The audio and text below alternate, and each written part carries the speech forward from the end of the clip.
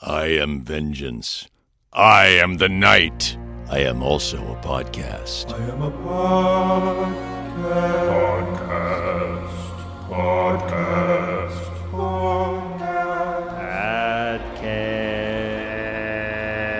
Whoa! It's a show. It's a show. Audio only, though. What is it about? If you have time, I can tell you that it is a podcast about Batman, a Batman podcast. What did you want me to say in this part? It's a show. Yeah. Yeah! I am a podcast. Whoa! Hey! Interviews with fans and people who worked on the show. Podcast.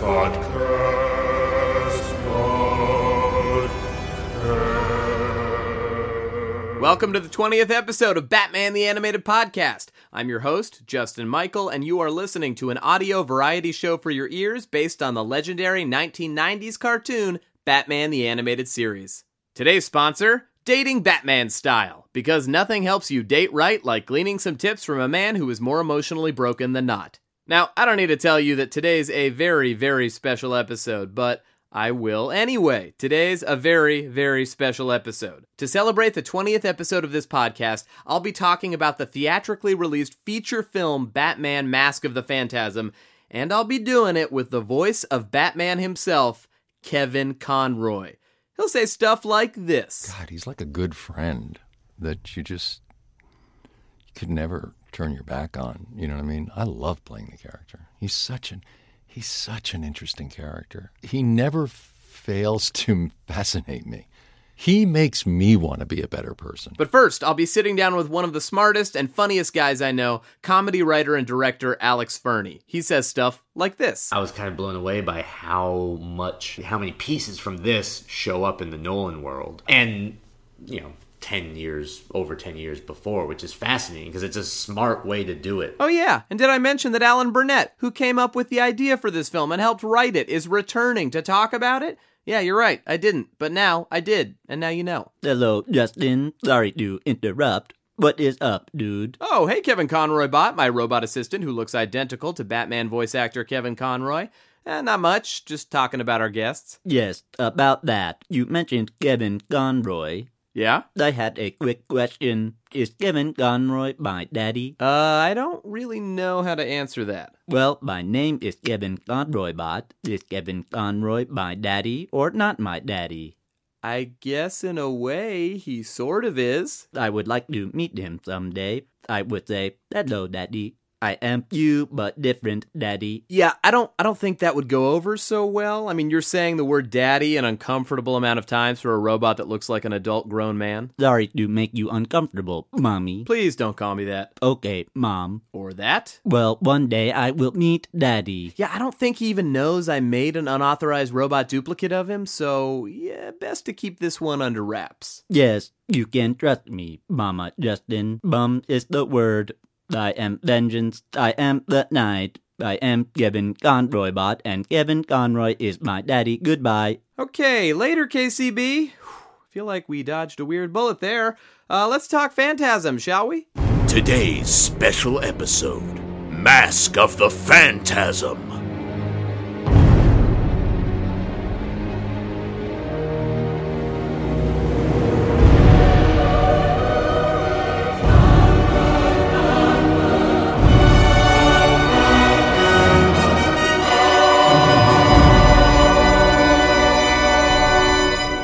Theatrically on Christmas Day, 1993. That's December 25th for you Christmas heads.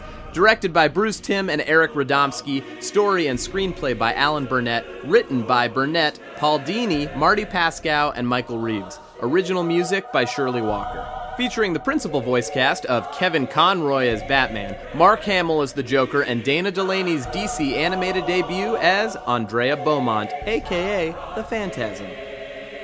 Okay guys, what can I say about this film that hasn't already been said? It's great. Many consider it the best Batman film, period. As much as I love Nolan's Dark Knight, I think this will always be my personal favorite. When the movie came out, I was the right age to be moved and affected by it, as well as scour the toy shelves and pay an overpriced $40 for an ultra-rare Phantasm action figure in the always smelly Burbank Mall. This was the Batman film I would constantly rewatch. It felt like one long best episode. And not just because we finally dove into the animated Batman's origins, and not because it's arguably one of the coolest Joker set pieces in the entire series. I mean, a dilapidated 1964 World's Fair setup? Are you kidding me? No, I loved the Phantasm, who wasn't just a great Batman villain, but also a great movie monster. And like all sympathetic movie monsters, this one has a tragic human center that reveals the scarier monsters are the ones in plain sight, the ones who are eventually hunted down. There was also just something exciting about seeing our Batman on the big screen. Not Keaton, not West, Kevin Conroy's Batman. And he's bleeding, no less. I mean, hell, Batman knocked out one of the Joker's teeth with a disgustingly beautiful spray of blood. He was resigned to die by the end, a heartbroken mess of a human being who was already a mess to begin with. Mobsters were crushed by headstones and buried alive. Wheezing old men are contorted into smiling ghouls before exploding to smithereens. And the Joker may or may not be having relations, let's be honest, probably is, with a reprogrammed World's Fair robot that he has named Mabel. Okay, clearly I could talk about this forever, but I won't right now because I'm about to continue talking about it with other people. I highly recommend checking out the World's Finest website. They have a great online retrospective with tons of art and interviews, everything else you might want to know about this film that we don't cover. But for now, let's get to that first interview. Today's fan, Alex Fernie. Alex is a writer, director for TV shows like Hulu's Hot Wives series, Children's Hospital, Newsreaders, and NTSF on Adult Swim, as well as segments for John Oliver's HBO show. He's one of the funniest improvisers out there, so if you want to watch him and Alex Berg, aka the voice of Riddler on this very podcast, do live comedy, check out Convoy and Sentimental Lady at UCB in Los Angeles. Also, did I mention he's a huge nerd? Guys, I've seen him wear a cape while DMing a D&D sesh. That sentence only makes sense to nerds. And sure, he didn't necessarily wear it by choice, but still. A cape. He kept on a cape. Guys, I think you'll agree that he's more than qualified to chat Bat, so let's do it.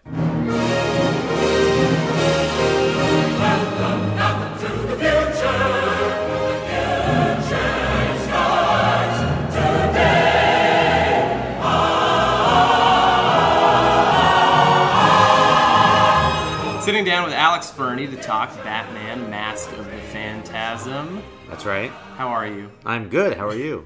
I'm doing well. Great. We already did this as real people, and now this is like the I've been fake here at version least of 10 it. minutes. Yeah. We talked about the pronunciation of Spectre, and so on. Yeah. So, you just rewatched this movie for the first time in how long? A number of years, because I don't think I saw this as a kid. Like, I think I've only seen it as an adult. So, like, years ago, I was like, oh, I should watch that. So I just rewatched it last night. And so I had, like a 50% recall of it. There were huge chunks of it. I was like, oh, that's right. And then a bunch of it I did remember, which was fun to watch. Every listener in their pocket has a machine that could do better CG than what the CG is at the top of that movie. Like, which is crazy. Yeah, it's like very flat buildings that they're kind of slowly it looks like a screensaver. It looks like an After Dark screensaver, which is crazy because the rest of the movie looks so much better still. Yeah just clearly that grit and that texture to it is so there, and that opening, you go, oh no, is there gonna be a lot of this? And then you go, oh, okay, there's not. There is not at all. Mm-hmm. Did you watch the animated series as a kid? Yeah, I just never saw this. So this just was like, because this happened like pretty early in the series. Yeah, like I love the show. I don't know. I vaguely remember it being a thing that existed, but like that's it. Like, so I don't know if like my video store growing up just didn't put it in a prominent shelf as a kid, so I didn't really understand I could watch it or something. I feel like it did just get swept away, and like, you know, as good as it is, it was just kind of like, oh, it failed miserably at the box office. Because if I had known it existed, I definitely wouldn't want to see it. My vague memory of the movie of Phantasm was that I loved as a kid. I loved Batman and Batman Returns. Like, I loved them.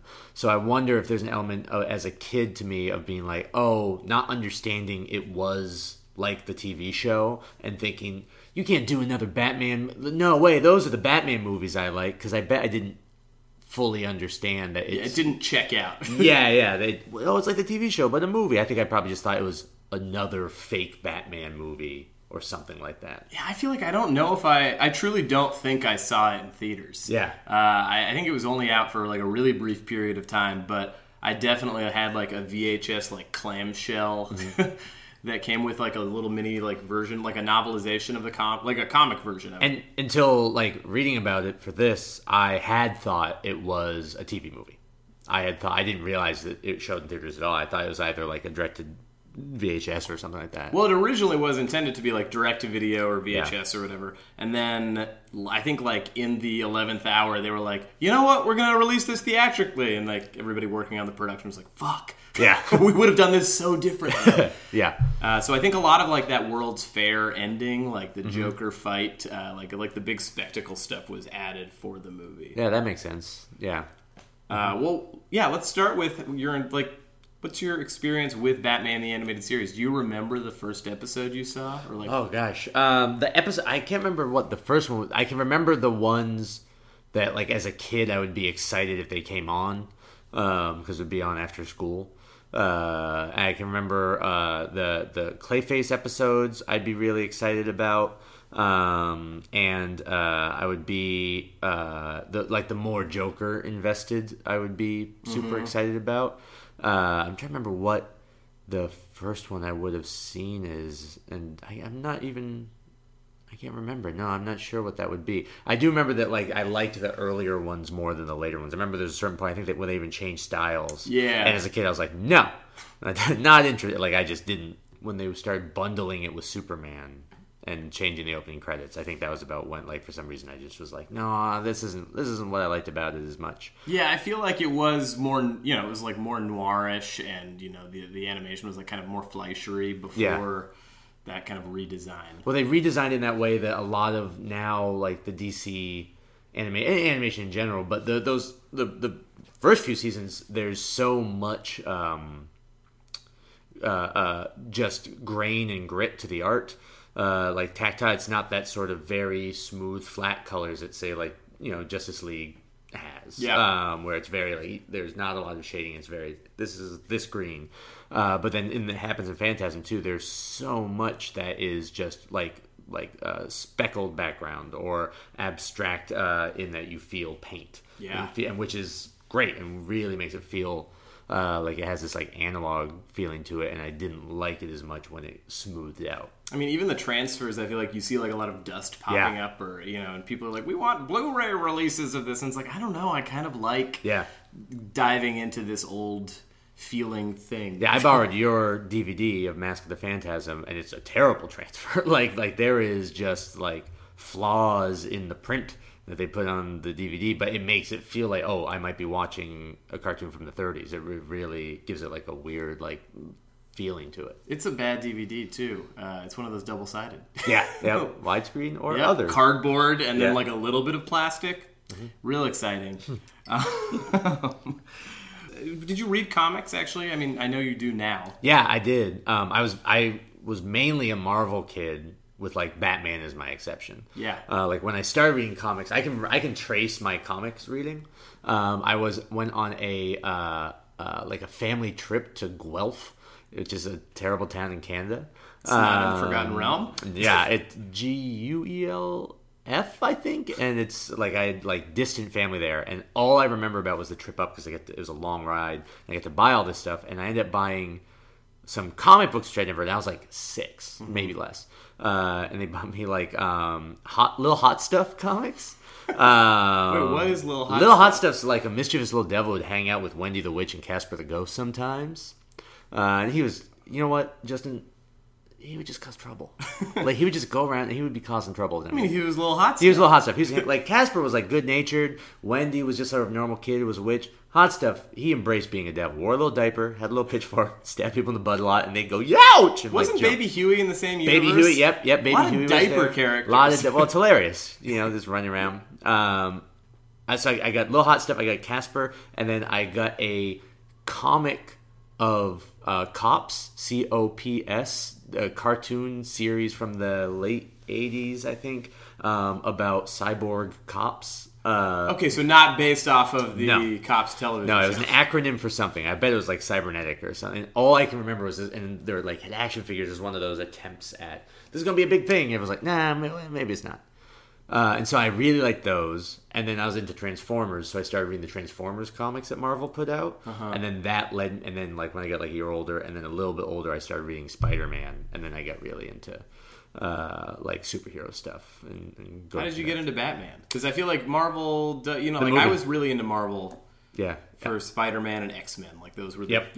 and Fantastic Four I really liked as a kid. I loved Spider-Man. One of my favorites as a kid. I latched onto it, and I still fucking love Cloak and Dagger. Like I did, they're like my favorite C-list. I just think they're the best.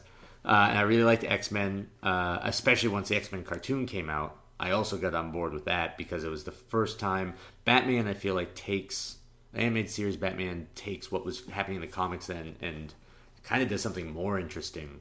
And X-Men was the first time I saw something that wasn't a comic book doing what the comic books did, where they were like, we're just going to do Dark Phoenix. It was just like a transcription, essentially. And I loved that. But I think I got really into Batman because of the Burton movie, which I was just like, I loved. And so I started reading Batman comics and going through all that stuff. And I'd come up and down on it because they would do arcs where I was like, I don't care about this, and then they'd do arcs where like I'd be really into Nightfall. And, who's Azrael. Yeah, what's his deal? Yeah, I guess there were a lot, like, because in that episode with Echo, we were talking about all the different Supermen and, like, Death of Superman. I guess that, like, really, like, was that the same time? Did Batman get broken around the same time Superman It was around the killed? same time they started, like, just pulling stuff down. Let's see what happens. Yeah, give it a shot. And Marvel even did some of that stuff, too, where they'd start to, like, because not long after that was, like, the Clone Saga. Oh, and Ben Reilly and all that Spidey stuff. And X-Men were dying and then coming back all over the place. And then the Fantastic Four were like, I think that was around the time when the Invisible Woman was turned into Malice for a while. Do you remember Malice? I do not remember that. It was Invisible Woman, and she just kept getting like bustier and bustier. And you're like, this is weird. And then I can't remember, it might have been Psycho Man or someone somehow got into her head, and she turned into like evil Invisible Woman who like dressed like Madeline Pryor, like sexy Invisible Woman. She's doing all this evil stuff, and it was terrible. I hated it. Like, I just, even now, whenever they start to like, we're gonna dismantle this character into something edgy, I'm done. Like, I just if it's not resolved by the end of the issue, yeah, it's like so tedious to me. And as a kid, it was too, because I was like, no way, I want the Fantastic Four to be a family. I want Spider-Man to be down on his luck and quipping all over the place. And I like Batman when he was like solving crimes and brooding, but not, just sort of like completely miserable. Yeah, well, I feel like the animated series did such a good job of capturing what is iconically Batman, but still had its own sense of style. Yeah. Which even the Burton movies, even though Burton, like, apparently didn't know anything about Batman, didn't give a shit about Batman, I feel like it was style over Batman, and that was at least interesting. Yeah, and they both do something of going back to like this, like when Batman started, whatever, 1930, whatever, right? Like the aesthetic of the movie and the series kind of go back to that, to like the cleanest version of him before he was punching like sharks and stuff. Like, that was such a simple, clean version of it, and I think they were smart to go, oh yeah, like that works. You can slot anything into that. Year One did that. There was stuff happening in the comics too, but like that's, I think, what my favorite thing about this animated series is at his core, Batman is crazy simple. So then you can throw anything at him because he's going to be this sort of guy. Like, it's not going to be and then this and then this. They didn't tweak the Batman formula. They then just tweaked, well, what does Batman deal with formula, which is great. Well, let's talk about the movie. What were your feelings now that you saw it again as an adult? Adult. Yeah, it was I liked it. It's crazy, and it might just be because it's crazy how it makes sense if they were going to do it for a direct-to-video thing first, where like it does not feel like a movie that would be on a big screen. Like, sometimes the animation just feels like the TV show, and it feels very small in the way they pull it off, which might have been contributed to it not doing well in the box office. But like, it's really interesting to watch as they like sort of deal with some of that stuff, because even the Joker feels a little bit like tacked on. He's definitely second banana. It feels like he was in there almost as a way to pull in an audience. Yeah. Which I kind of liked that he was. I mean, we talked a little bit about this off mic, about the Joker's role in this. You were kind of comparing it to The Dark Knight. Yeah, it feels very similar in some ways to The Dark Knight, where the real story is happening, and it's got the Phantasm, it's got the mob, and the Phantasm's murdering the mob, different members. You don't know what's going on. You don't know what's happening here. And then the Joker kind of wanders in, and the mob makes a mistake of bringing him in, and then it's like that sort of genie out of the bottle, and then the Joker takes over and is just killing people and fucking around, which is very similar to the plot of The Dark Knight. Yeah. And like watching that, I was kind of blown away by how many pieces from this show up in the Nolan world, and over 10 years before, which is fascinating because it's a smart way to do it. And even just I think the Abe Vigoda character going to the Joker and be like, Batman's killing us, we need your help. He's like, okay, and the first thing he does is kill him. He just kills him and puts a bomb on the guy. One of the most terrifying sequences. As a kid, I remember being very excited and scared when he would whirl that chair around. Yeah. Even like him wheezing into like him having emphysema. Yeah. Really intense. Bizarre. And just that idea of the Joker has just been like sitting in this World's Fair, heavily implied fucking a robot. Yes. Like very heavily implied that he is sleeping with the mom robot. And just waiting like Beetlejuice for someone to summon him for some reason to unleash himself. Beetlejuice. Which is like, I love that element of it a lot. And even like the way Batman handles it, like, Joker. I'm dealing with this other thing. Now the Joker's running around again, which that's one of my favorite things I think about Batman universe in the world is like there's all these problems that could spring up at any given point. Because Batman doesn't kill, he knows that each and every one of them will show up again. Yeah. Which is just like that horrible stress of like okay, someone paid Clayface deal with this. Okay, maybe fine. if I just once. Yeah, just some of these guys, it'd be okay.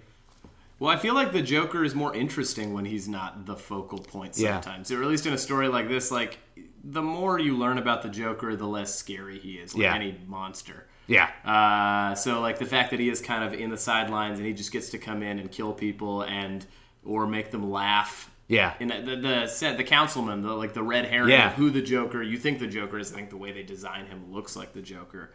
And then he's into that hospital bed and he can't stop laughing because of the Joker gas. They calm him down. Then Batman kind of tortures him by triggering it again, and the last shot of him is like terrifying with him laughing and like his body all twitching, and it's really weird. It's very intense. I feel like they got away with like a little bit more adult stuff in the film. I mean, they have blood and teeth are knocked out. Yeah. I forget the Joker gets a tooth knocked out. Well, let's talk about Phantasm herself. Okay. Spoiler alert. Yeah. I don't know.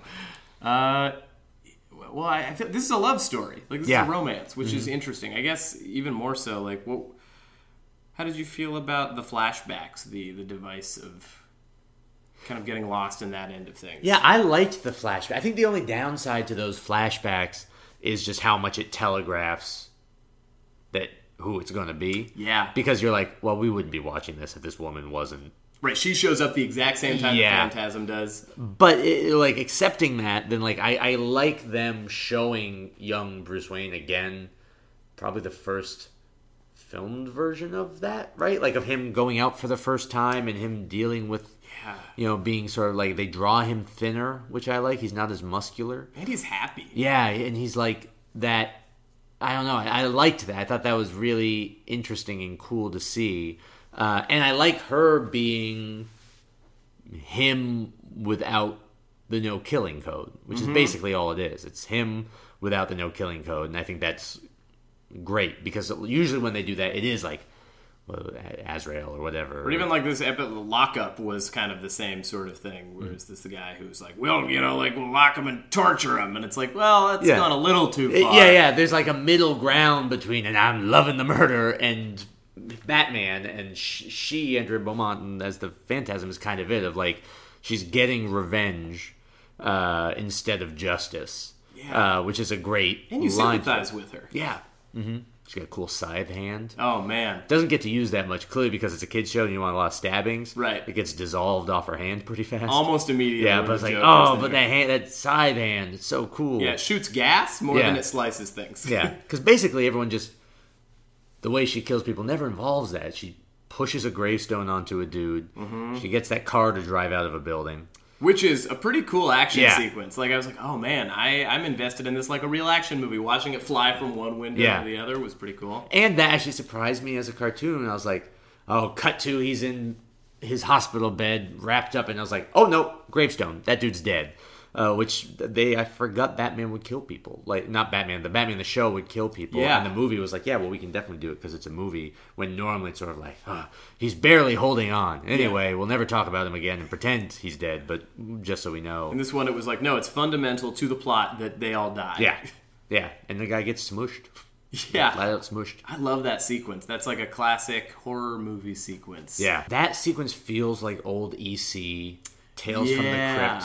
And in fact, a lot of the Phantasm stuff does. It feels like EC horror comics that's the formula they all played of, like, people do something bad and they get their just desserts. That's like 90% of them. Morally reprehensible people, Yeah. so we can be okay watching them. And that sequence in particular of the old mob boss, he goes to the grave, he says, you always were a loser, and he throws the thing knocking over the flowers. It's like, okay, you're dead. And then that irony of him tripping and falling into the gravestone and the thing falling in, like, it feels like those old Tomb of Horror sort of deals, which I think was really interesting to put in and fit in with that world. I'm sure they're fans of that kind of stuff too. Yeah. Any chance you can get to throw in something a little spooky. Yeah. I remember imitating the Phantasm's voice. I had the action figure. Oh, yeah. Like, and also the action figure was revealed like In the packaging. with her. Yeah, Yeah. her face is there, and then like the outside of it is, like you see the Phantasm next to her. But it was like, well, you spoiled the movie. Yep. But with the mask on, she just sounds like Stacy Keach. Yeah. Right? Which is her dad. Which is cool that they used the same voice. Yeah. I wish there was a little bit more to kind of like, I guess throw some more suspicion off of her onto, like, even if she had like a fake kind of like Stacy Keach, like, or the dad in the shadows or something like that. Yeah, make him, because there was, you go, okay, there's basically two people it could be, and she's one of them. Mm-hmm. Because you assume it's not Stacy Keach since he only appears from flashback. Right. And it is kind of cool the way they play that out, and it's for children, so you don't want to make it too complicated. But the way they roll stuff out is great. If they had just had a few more people in that world to go, maybe it's this person, that I think would have been beneficial to them. That said, I was surprised rewatching it how much they packed into the movie. Yeah. I was like, oh, this is like, these are two stories. And I would get lost in the flashbacks, forget that wasn't what I was watching. Like, it was a flashback. And when it would, like, go back to, present day, I was like, oh yeah, this is what was happening. He was spying on her with binoculars like a real creep. Yeah, real perving it up. A real beautiful shot of him spying, but, yeah, definitely perving. It has one of my favorite, my favorite dumb Batman outwitting people things I've ever seen, which is Batman puts his cape on a sawhorse and then attaches it to a helicopter, and everyone shoots at it, and then they're like, "Oh, it's a sawhorse!" Also, he did it very quickly. Yeah, I couldn't do that ever. That's one of my favorite things in the whole episode, because it's like this tense, dramatic moment. But the reveal of the sawhouse, and then it cuts to Bullock being like, foiled again by woodworking utensils. I feel like in this movie, Bullock and Gordon, everybody's kind of like, they're like broader versions of themselves. Yeah. It's like, cool, this is for an audience that maybe doesn't know who these people are, so they're like fitting their archetypal roles. Yeah, because Gordon's almost only lines in the whole thing are always, it's not Batman, he doesn't kill. And then Bullock, which the show does such a good job of making... First, you're like, oh, he's the bad cop. But as the show goes on, it does such a good job of making him, no, he's just a cop who's beat down by this system. He's a little crooked, but he's not evil. Yeah. And then here he snaps back around to being like, I hate Batman. That's my thing is, I don't like Batman. And I was like, cool, that's enough. Yep. He was, I felt like the side characters didn't get as much to do. They introduced so many new mobsters, like Rupert Thorne, who's like a regular Batman mobster in the animated series. Doesn't show, I guess, because he would have to die. Yeah. Alfred gets some good stuff to do, because since they're flashing back, and he gets that fun moment when they first put on the mask, And he just gets, my God, like seeing Batman in the mask is like a nice bit of like just a very simple, simplistic moment that's really plays that. Because you don't even see what he sees. It's from Batman, behind Batman. Yeah. But you see Alfred's reaction to the suit. Which is so much smarter because nothing that you could see in this cartoon or even maybe in a live action movie would really be as impressive as the reaction from somebody else. Yeah, and especially someone who knows him. It's not like the first person to see a vigilante. It's Alfred knows this is coming. He knows Bruce. He knows all this stuff, and he's still sort of stunned by the Batman suit. Is like great. It's much better than thinking like any of the movies, like the live action movies. I think that moment is better. I love Michael Caine as Alfred, but I love him because he's Michael Caine, not because it's a good Alfred. Yeah, I feel like there's no emotional connection really there. At least, especially in the third movie. Yeah, it feels like he's talking his emotions at him. Yeah, and it feels like you don't get that sort of. There's something about, I can't remember the voice. Do you remember the voice actor's name who does Alfred? Ephraim Zimbalist Jr. There's something both in the way the character's animated and his voice acting that conveys the love he has for Bruce, but still behind the sort of stiff British tone. And when that cracks, it's incredible. Like, because he tends to be sort of like straight manning Batman and calling him out a little bit, but you still get the sense that he cares about this character. And then every now and then, like in that moment of my God, where you get to see Alfred emote, then those always sort of like pack a punch. Yeah, there's just warmth to his performance. I love that. And also, we get some goofy Alfred walking in on some hanky-panky moments. That keeps happening. Yeah, that's a runner. Just trying to bring that lemonade, and they're just too busy making out. I like to think that he's always trying to bring the lemonade over like the course of 10 years. Like he keeps bringing the same old, gross lemonade. Yeah, it's just the ice has melted. And now it's weird separating. Mold is kind of floating on the top. I made it. I'm not going to waste it. Alfred, come on. It's real cheap, and I'm a billionaire. One of the things I like about this movie, and I don't think I realized it again until I just rewatched it, was there's always that superhero trope of like, I can't, or really Batman, but a lot of darker superheroes, like I can't be in a relationship because, I would hurt the people I love. But in this, he does like open himself up, and it's like, oh, this is why Batman doesn't have a relationship. Yeah, they do a really smart thing because they start going down that road, and then he changes his mind. He's like, no, that's great. Yeah, okay. And then when she runs out on him, when she disappears, and as far as he knows, runs out on him, and just disappears in the flashbacks, it's not Batman's choice. It's hers, in a way. And like which is cool because he's always in control. Yeah. It's so gratifying to see him like not be able to control something, and it's not because it's a supervillain doing anything. It's just his heart. Yeah. And she also has like the best Batman zinger, where it's not in one of the flashbacks. It's when he like appears in her apartment.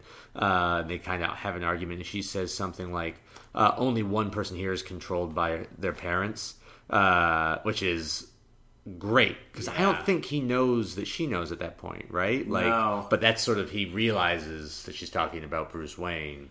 But then they let that land, and then he leaves, and it's not a whole thing, but it's a great line directed at Batman. Yeah, and then she cries on a bed. She cries on a bed, which I was like, oh, yeah, we really just took the punch out of her. I get it. Maybe in real life you would do that, but I was excited about this strong female character that she curls up.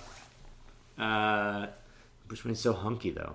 Yeah, she's really hunky at that. She really blew it. Yeah, I would have liked her to call out, be like, your face is fatter now, Bruce. Yeah, you're a lot fatter, and like I don't have to date you. Yeah, anymore. Every time I think back to what it was like before, your face is a little more trim, and now you got that big old square face. Cut to him crying on his bed, curled and up Alfred on the bed. just bringing in lemonade, turning around, walking away. I guess in that case, did they ever use Phantasm again, or is it only here? Yes. I've never encountered it in the comics, but I might just be wrong. I don't think Phantasm has appeared in mainstream DC Comics, but there is a direct sequel to this that Paul Dini wrote for like the animated comics. It was like Batman and Robin Adventures, I think. Yeah.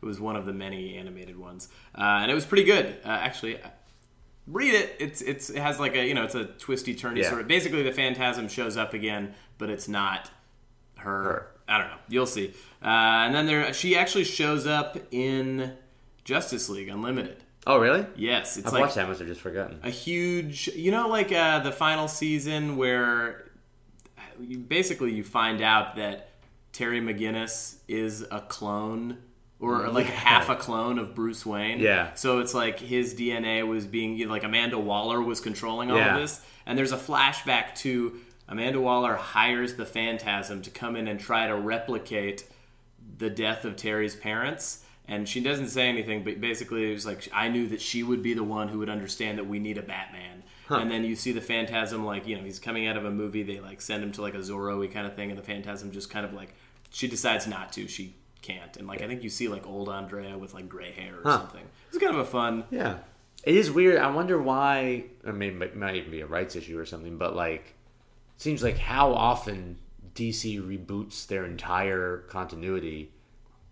It seems surprising that they haven't found a role for Phantasm in their comic universe, really, because I'm sure there's enough nostalgia for it. It's definitely got a cult thing. Yeah. And it's a great character design. Like, I really love the character design. Like, I'm surprised they haven't found a way to do that, even if it's not even if they get rid of the romance element and any of that. It's still something that's surprising. I heard that the Phantasm was loosely based on a character that appeared in Batman Year 2.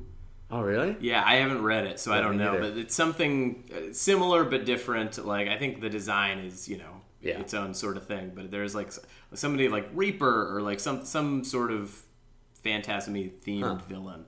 I don't think Phantasm is ever called Phantasm in the movie. They never, it's just, because everyone thinks it's Batman for the first 2 acts. Right. And then after that, her mask is off and they're just fighting the Joker, basically. Yeah, I think it was just for the title. The original title was supposed to be Batman Masks, just that, and I think they were like upset that like Warner wanted to call it Mask of the Phantasm, but Batman Masks. I don't know, I like Mask of the Phantasm. Yeah, I mean, more. Batman Masks sounds like, that's the thing you'd only think of before the age, really, of Google, because that would be, you Google that and you would just get Halloween costumes. Like, that'd be the most frustrating thing to try to find. I literally cannot find a copy of this film. Going back to the Joker, too, the only moment I kind of don't like is they're playing the Joker as his sort of like, I'm a lunatic and I don't care and I'm going to do whatever.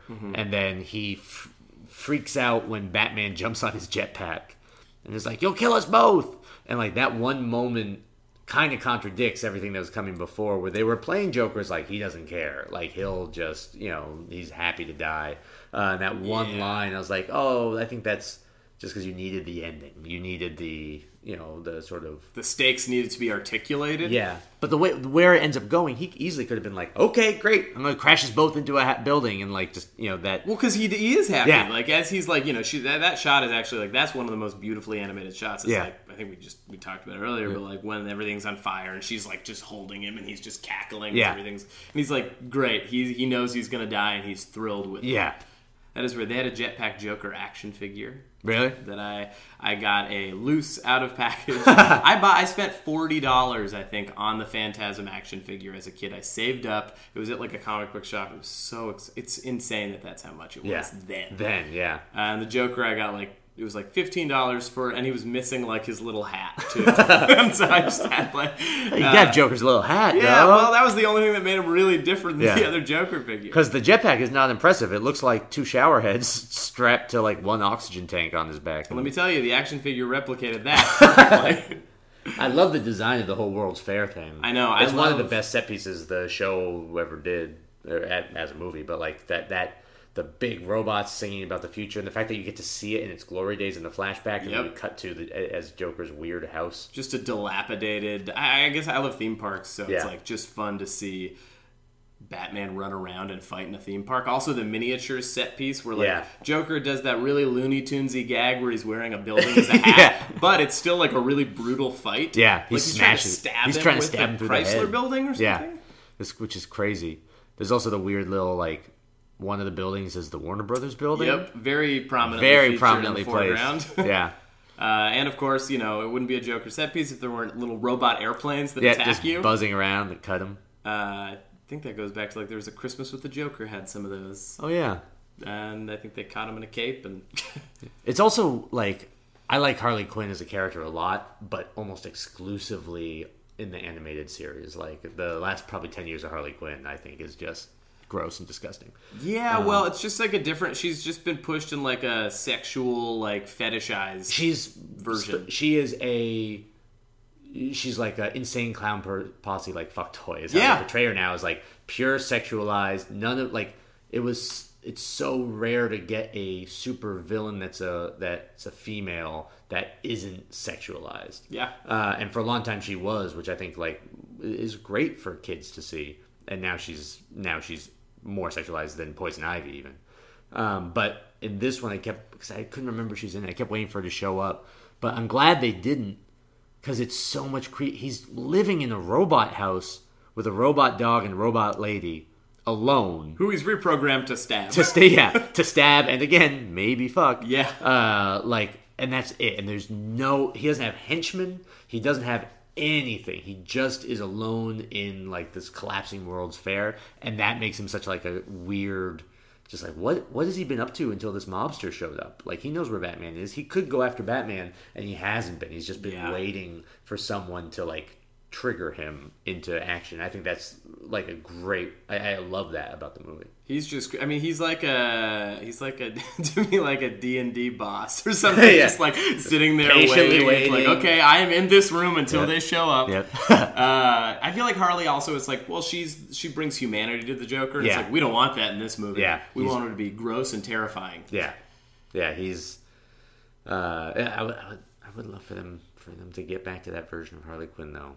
Instead of the... Me too. Just like belly exposing corset and underwear murder clown, which is... There's already a murder clown. It's the Joker.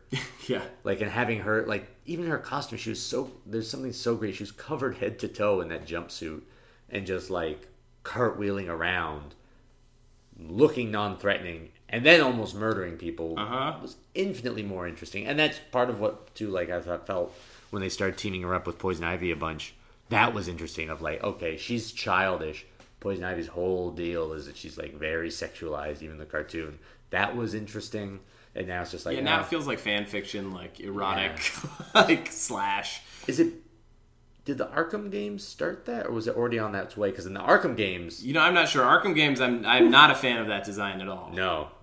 She's like... It's like a French-made costume, but like amped up. Mm-hmm. I don't know. I'm not... Yeah, I feel like I really don't follow that many Batman comics now. I really only read the Snyder one. Every now and then I'll dip into the other ones, and I've just not cared.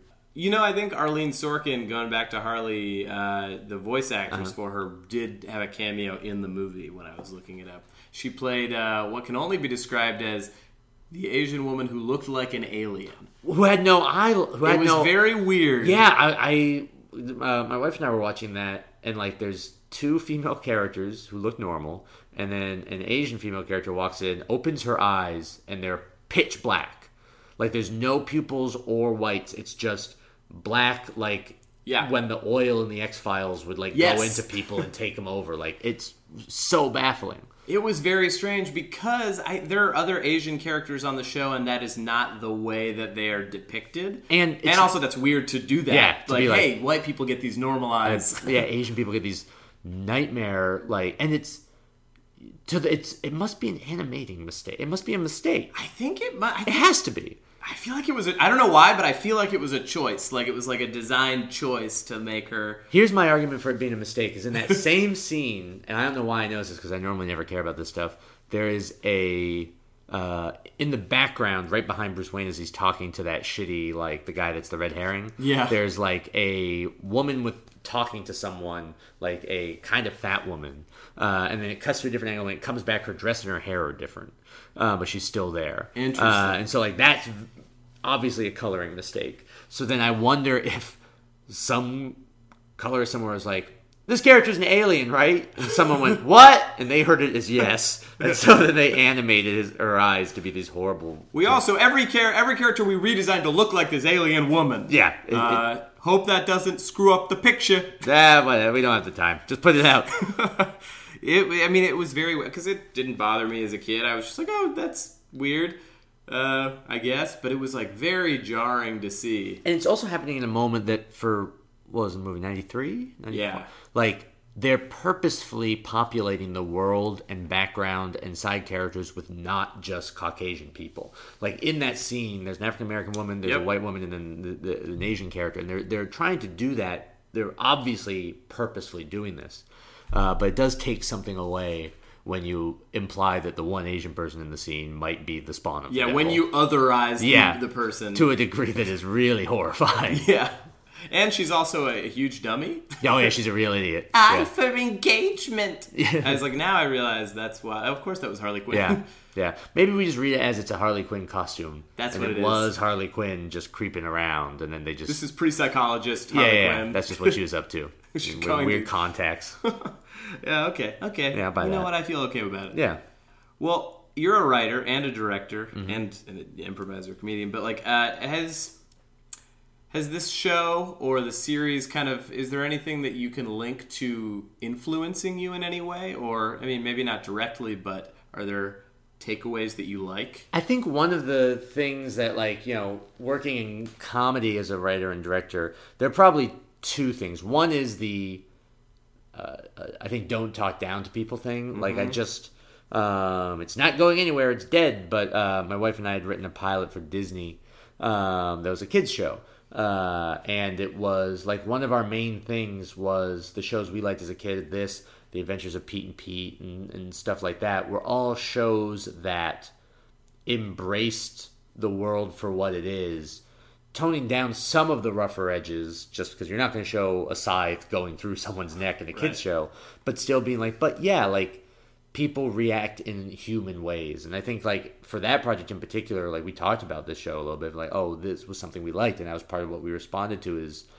you know, people behave like human beings, not like human beings in a kid's show. And I think that's what this show does, and some of those other, Pete and Pete is another one that takes place in a fictionalized, weird world, but they still behave in a certain way. And then I think the other thing that is a great takeaway from this is it's, like, context and tone is everything.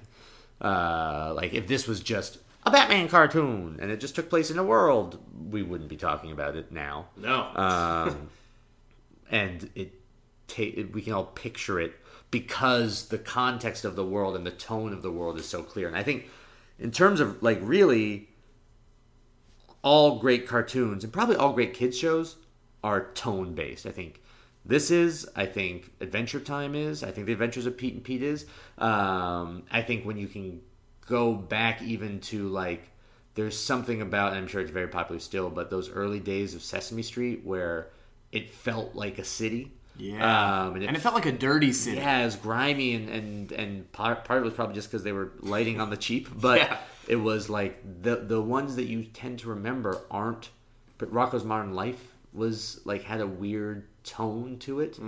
But then most of the ones that kind of just fade by, even ones that kids love, like my nephew like watches Dinosaur Train a bunch, and these are for much littler kids than this. I don't even know what that is. It's called Dinosaur Train. You get it fully.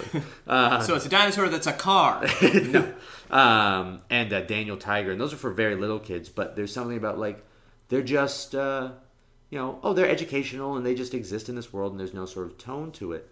But I think that is one of the big gifts that this had, that why something like the animated Spider-Man show from the 90s, no one particularly cares about as much. I think that's why, too, I think DC has been very good with that with their cartoons, because even, I think that this is sort of the gold standard of that, but even in Justice League Unlimited and stuff, there still is a tone. That world makes sense, and the rules aren't our rules, but they stick to it. And you compare that to something like, I haven't watched all of it, but when Avengers Earth's Mightiest Heroes was on, like, that one was just like, yeah, those are Avengers, sure.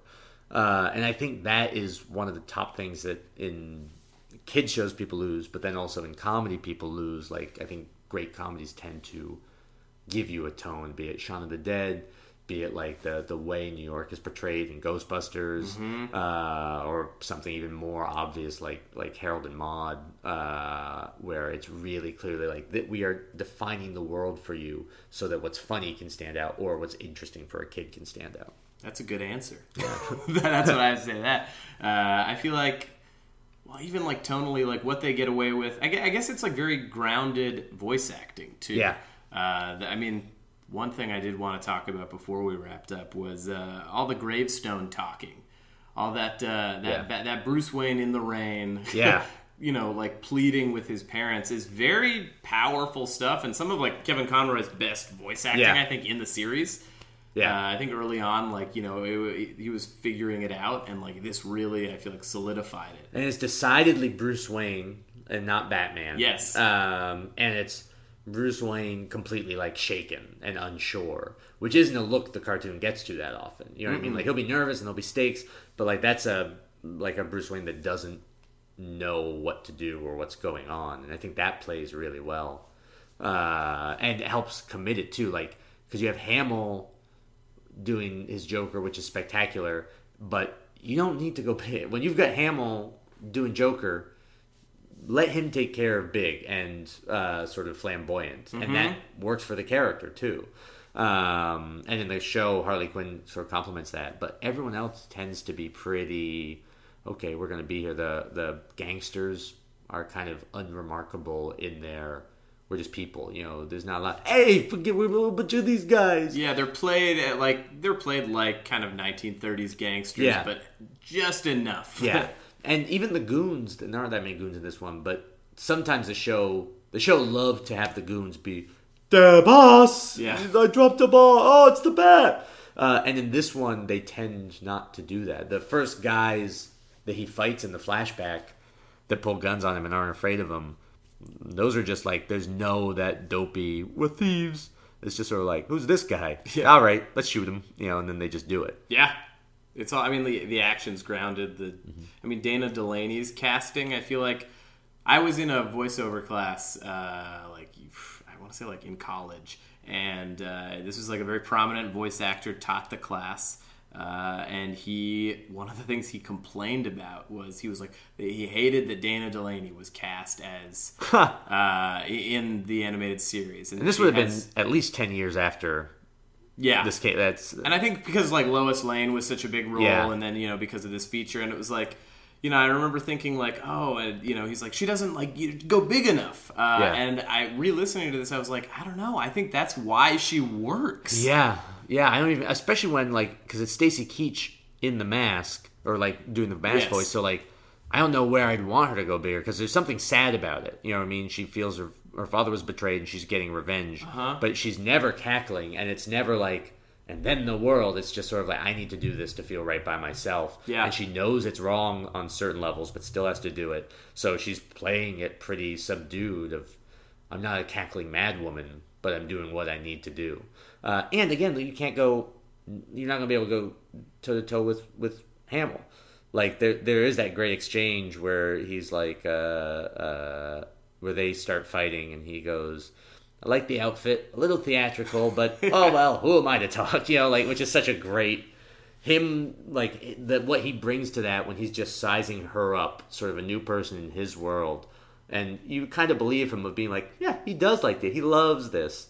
But he's also a little pissed because Batman's his and this taken away from him. Yeah. But yeah, I think that is part of it, is how non-superhuman-y they play it, how non-villainy most of those people play it. And it ends with a drunk guy that looks like Jughead approaching her on a boat. Yep. Or I guess that's before. Is that before or after they find the little locket in the Batcave? I don't remember. No, I think it's the end. I think it's literally the last thing is she's just on a boat and a drunk dude tries to hit on her. Hey, okay, sorry, lady. Yeah. He's actually pretty respectful. Yeah, all he things was. considered. He's like, okay. Yeah, well, I don't fault him for giving it a shot. Oh, yeah, absolutely. Like, he was, like, the nicest, hit on, okay, back away, Saw guy. she was sad. Cool, okay, well, I'm going to head back into this boat. Oh, are you literally crying and looking off into the distance? With a veil, I think? She's got, like, a veil on. Which I guess is, like, a funeral Yeah, veil? I couldn't understand who she was mourning. I don't know, I guess the death of her life. Or she's just trying to hide her face, but doing a bad job. Very bad job. It's like a crop top version of a veil. Or she was getting married, and we don't know that. Oh, it might have been a wedding boat. I think that was her husband. Yeah. Hey, honey. Honey? I had too many. Get back inside, Jughead. Cool. Is there anything else you want to talk about? Or it was fun rewatching it. It was, I'd forgotten how much of it was like Batman mythos sort of stuff. Yeah, it's an origin story that the animated series never got. Did. But, well, I guess until then. Well, cool. Thanks for coming on the podcast. Thanks for having me.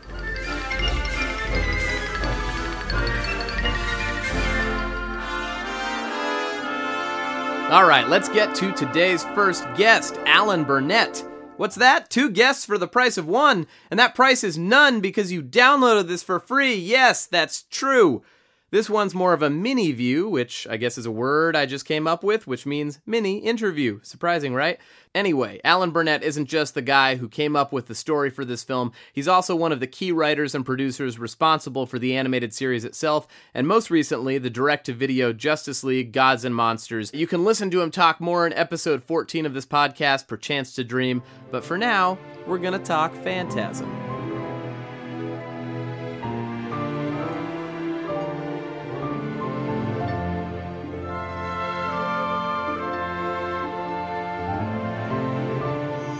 Down with Alan Burnett. We're talking about Mask of the Phantasm. So I wrote an outline or a treatment, and it was pretty long. It was pretty detailed because I knew I was going to hand it out in sections to all my writers. I wrote because there was no time for me to write the whole thing, but I wrote the first 42 pages. In fact, I remember it's the first 42 pages, and then Marty Pasco wrote the next section, and Paul wrote the next section. And the last section was written by Michael Reeves. And it's an odd way to do it, but it worked pretty well. And we all passed the script amongst each other and gave each other notes. And it really was that screenplay was a group effort by those people working on the show. Well, how did the story come to be? Because I know originally Warner's was looking for a movie or a direct-to-video movie, right? And Trial... Yes. Was originally the episode Trial was maybe what it originally was going to be. There was talk of that, and at least I was reading an interview with Bruce from a little while ago, and he was like, we wanted to do Trial, and then Alan said, no, I got something cooking. I just maybe it's because I just couldn't see what the personal story was for Batman and Trial, and I just we hadn't done a love story, and we hadn't really dealt too much with Batman's background. No, I mean, it is more about the villains a lot of the time, so yeah. We didn't really get into his backstory. So I thought it'd be interesting to deal with a love story. So did you come up with Andrea? Yeah. What a wonderful character. Yeah, she was, Dana Delaney was great. Yeah, this is pre-Lois Lane days. Pre-Lois Lane. We loved working with her. It's been a long time, but I just wanted to deal with a love story that would have to go awry, of course, in the end, for him to continue being Batman. Sure, he can never be happy. Oh, there are so many women in his life that they never end up panning out. In a way, there's a mystery in that story going on too. Who is this guy who's? Oh, it's great. So that's what happened. I like the way Bruce says, "No, Alan's got something else." And so did you come up with Phantasm as well? Like pretty much all of it came from you originally. Yeah, I mean, I would go to Bruce and say, listen, I got this guy, and I'd like to have him he should be like a ghost, and I'd like to have him have some sort of weapon. And I think actually Bruce came up with that weapon. That like the gas and the Reaper kind of scythe? Yeah. For a hand. I liked Mysterio when I was a kid on the Spider-Man villain? Yeah. And that he is very Mysterio to me. Yeah, I mean, Mysterio's all about gas. Yeah, all about, yes. And it became a movie in a very odd way. Because Eric Radomski was creating the opening credits for it. And the opening credits it was a city in 3D. A CG city, and really it was, for its time, this was something that felt new. I remember when I saw it, I was like, well, how did they do this? Yes. And we showed an executive at Warner Brothers just this opening, which is completely separate from the movie. But he saw the opening and said, hey, let's make a movie out of this. Let's release this as a movie. Just roving around. Did you have like that kind of like Latin-y chorus? That was no. Or that come later. That came later. Although I did hear a story about that like the chanting and singing are people's names backwards. It's our names backwards in the credits. Yeah. It sounds legit. Shirley Walker did all that. She was great. She's an unsung hero. Well, no, people praise her all the time. She's amazing. She was amazing. And, and came up with the Batman theme that I think is just the best. Dun, dun, dun, dun, dun. I love it. I've always loved that theme. But she was, so she thought up all that stuff. I never even thought there'd be music and people chanting and singing chorus in this thing. It's so intense. I mean, it's like you're in for a different kind of ride. This is Batman the Animated Series, but it felt more epic. Yeah. Well, so it originally started as a direct-to-video, and then you guys found out later that it was going to be theatrically released. Did anything change once you found out? Well, I wish we were getting back this sort of DVD quality animation, and I'm going, oh, this is going to be in the theaters. The ending better be good, and the ending has the best animation in. So thank God. You're talking about like that World's Fair fight. The World's Fair, the motorcycle in the air, and there's a lot of that. The last 20 minutes, they put all the best guys on that, and so we felt like, okay, we have a movie, but it was close. It was close. Well, I think it's very. I mean, some of the best Joker animation in the series overall. I love, like, he's real creepy. Yeah, he is. It feels darker than you went typically. Yeah, it is a little dark. I mean, we're trying to do a movie, so we're trying to have some feelings in there. We had a good time making it, but it was like frustrating because there was a lot of retakes, a lot of stuff where we had to get the best we could from the animation studios across the seas. So. Do you remember anyone, like, what was like one of the most frustrating things that happened? Just getting in the animation and realizing that we had to, the next revised animation had to be better because it was, and we would be cutting around some bad stuff too. But you know what? It is what it is. It's it sure makes a good DVD today. So. It's great. I mean, I think a lot of people consider it their favorite Batman film. Well, I'm glad when people say nice things about it to me because we put our hearts into it. Yeah, I love it. I mean, I used to watch it over. I know I still have the clamshell VHS copy because I can't bear to part with it, even though I don't have a VCR at this point. I do have it on VHS just as like a memento. Yeah. Well, they're making a new Phantasm figure, which is cool. Yeah, I guess from the movie. Yeah. They're doing a lot of figures from the Batman animated series these days. So. Yeah. So, yeah. But we had a good time. Yeah, I mean, it was cool. I love the misdirect of the councilman who looks like the Joker. He's got a similar nose. Yeah. As a kid, you're like, oh, it's got to be him. He does the spooky laugh. One time he gets affected by the Joker gas. Yes. And it was Hart Bachner, and he was spooky in the studio. I remember thinking, oh, God, this is great. Yeah, I mean, he's really got a manic laugh. Because it was he was like crying and laughing. Crying and laughing. Time. He's in the hospital affected by the Joker gas. Yeah. And even Sal Valestra, I remember, when he's swirled around when Batman finds him and he's just all... Yeah. Those Joker grins were terrifying. Yeah. That's, you know what? We couldn't have that character today. Not even because he smoked. We don't have smoking. Yeah, that gives you an R rating immediately. Well, it was scary as a kid. I mean, I liked it, but also he's on a emphysema. He has emphysema, so that's definitely showing that it's bad for you. Yeah. That doesn't matter though. But there was something wheezy about him wheezing that was so spooky. I mean, him on that like old World's Fair ride when he first visits the Joker. Yeah. I can say this because it was announced. We're doing the Killing Joke. Yeah. And when we were doing the Killing Joke, I thought to myself, maybe I was thinking about the Killing Joke when I had that World's Fair thing. It wasn't. I wasn't conscious of it though. But I thought, when Sal's on getting a tour, the old rickety ride. Oh, that's one of the best set pieces in general in that movie. It's really great, especially seeing the flashback of it and all of it operating and working well, and it's important to Bruce's life. And then seeing the Joker take over, it's now important to him in a different way, and it's kind of being tainted. So, any other questions? Where did that? Was it Maud? Was it the robot? What? Not that robot in the World's Fair. Yeah. What was her name?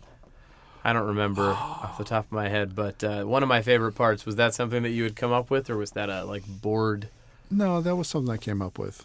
There was a line about electricity, put the old electricity in our relationship or something like that. I forget what it was. Loved it. And no, that was written in. Some of those that dialogue was great. I mean, it had this real dark, sardonic comedy. It was that kind of Joker. Yeah. He was scary and funny perfectly. Yeah. The script was. I mean, we kept honing it and honing it and honing it. There was only one page that never got changed, and that was the page. And Marty Pasco wrote this scene in the cemetery, where Bruce is talking to his parents, saying, "I want to be happy now." Yeah. I didn't think this was going to happen, but it's happening, and I want you to, he's asking for forgiveness on some level. And that was the only page that really was not touched again. It's such a powerful moment. You don't usually hear him saying things that directly in the series. Yeah. Yeah. And it's what made Andrea so likable, too, is her kind of talking to her, her mom Yeah. at the cemetery, and another reason why you were like, oh, she's great. Nothing could go wrong with her. Yeah. She couldn't possibly be the Phantasm. Yeah, well. Yeah, so... Who decided to bring her back for Unlimited? That would probably be Bruce. Yeah. And I got to tell you, I haven't seen it, so I'm not sure what happens, but that would probably be Bruce. She makes a cameo appearance, kind of. They weave her in. Well, Bruce is great about using every element of the DC world again in different ways and all that. So he was terrific. Well, cool. Thank you so much for sitting down and talking with me. I enjoyed it. It's nice to remember the old days. They were fun. It's hard to believe that it's been about 25 years almost. Yeah. So, and I had a good time. We all had a good time. Onward and upward. All right. Thank you. And now a word from our sponsor.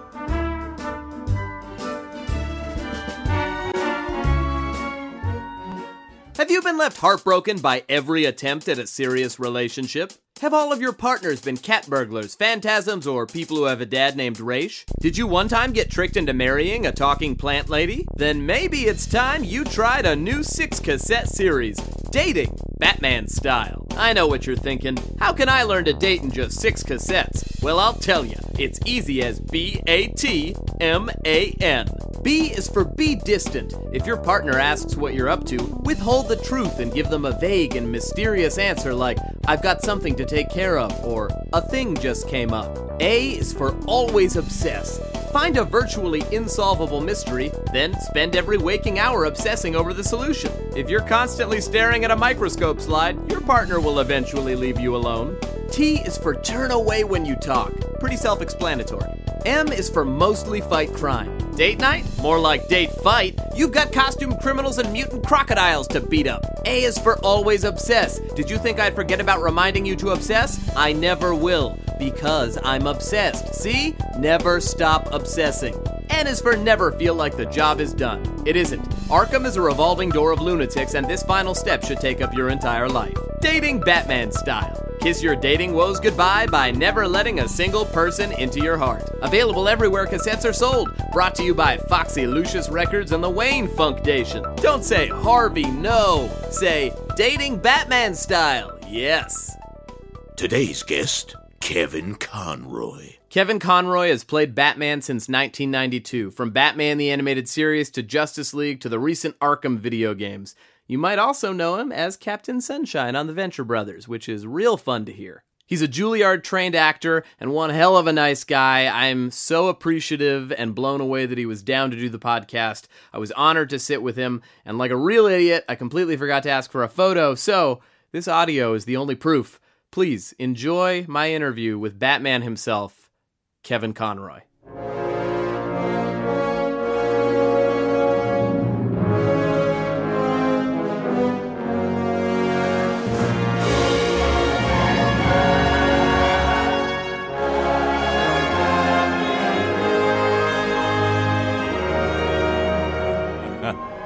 That laugh you hear is Kevin Conroy, the voice of Batman. How are you? Great.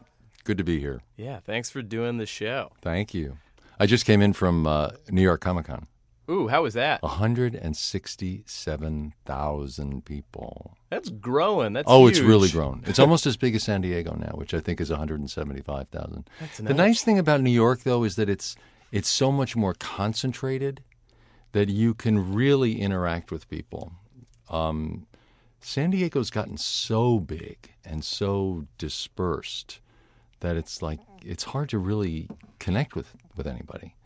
New York is wonderful. There's a real intensity to it, and the people that come are just so devoted and so positive. It's a real positive experience. I always get a charge out of going to Comic-Con. Did you do a Justice League panel this time? Did they have something? Yes. There was a reunion, right? There was a reunion panel. That's awesome. How'd it go? It was great. It was great. Am I blue? Oh, man. I sang Am I Blue. There's that Batman from This Little Piggy. There you go. Oh, that's the one of my place went favorites. crazy when I started doing that. Yeah, of course. I'm going crazy and just pretending that I'm doing okay right now. It was funny. It was funny. Oh, man. I can't. You sang within the first minute of us talking. Do you realize? That's amazing. Oh, no. It's all downhill from here. No. I think that's a great place to start. I was trying to keep my cool, but driving over here, I was like, oh my God, I'm going to be talking to the Batman. Yikes. You're the definitive voice of Batman. You've heard that a million times, but I just have to say it for the umpteenth time. Like, your performance is incredible. It's great. Thank you so much. It's the voice that everybody hears when they hear Batman or when they think Batman. You know, it all happened so accidentally. Yeah, tell me about it. I had never done an animated character. It was the first audition I went on for an animated audition. Isn't that wild? Yeah. I had done theater. I'd done television. I was a New York theater actor. I'd gone to Juilliard, the whole, typical actor story. And I'd done commercial voiceovers to supplement my theater income in New York, which a lot of theater actors do. And I was in L.A. doing a series. It was a very short-lived, couple episodes. Never got past that. And but while I was here, my voiceover agent said, they're casting this new animated show at Warner Brothers, Batman. I said, new? I said, hasn't that been around forever? And he said, no, there's never been an animated Batman television show. I didn't even know that.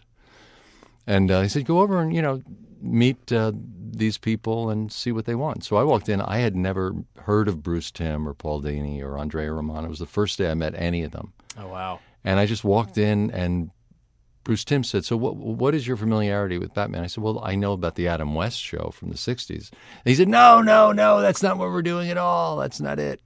So he explained the whole legacy of the Dark Knight, the losing his parents as a child and growing up to avenge their deaths and to correct the evil of the world, and this dual personality and living in the shadows and this mysterious. And I said, my God, this is like a classic tragic hero. This is like a Shakespearean kind of epic. He said, yeah, there's a real classic element to it. I said, it's kind of like Hamlet.